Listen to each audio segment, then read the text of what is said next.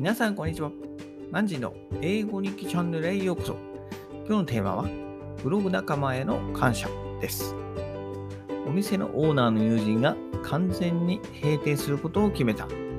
My friend who is a shop owner decided to close permanently. 彼はブログも辞めるとのこと。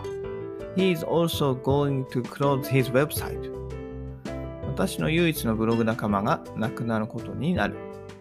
This means that my only blog companion will be gone. 私は彼にブログだけを続けるように説得したが、彼はそうは言わなかった。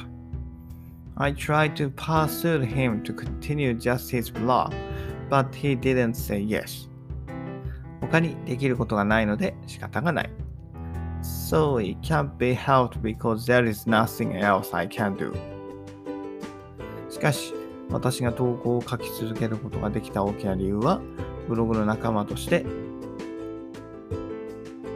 彼がいたことだったので、彼に感謝したいと思いました。However, I wanted to thank him because one of the big reasons I could keep writing posts is that he was there as a blog companion to help motivate me. ブロガーの約7割が1年以内に投稿をやめると言われているのですが、私はやめない。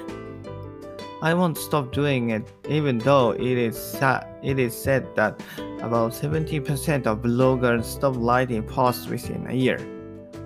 以上です。バイバイ。Have a nice day!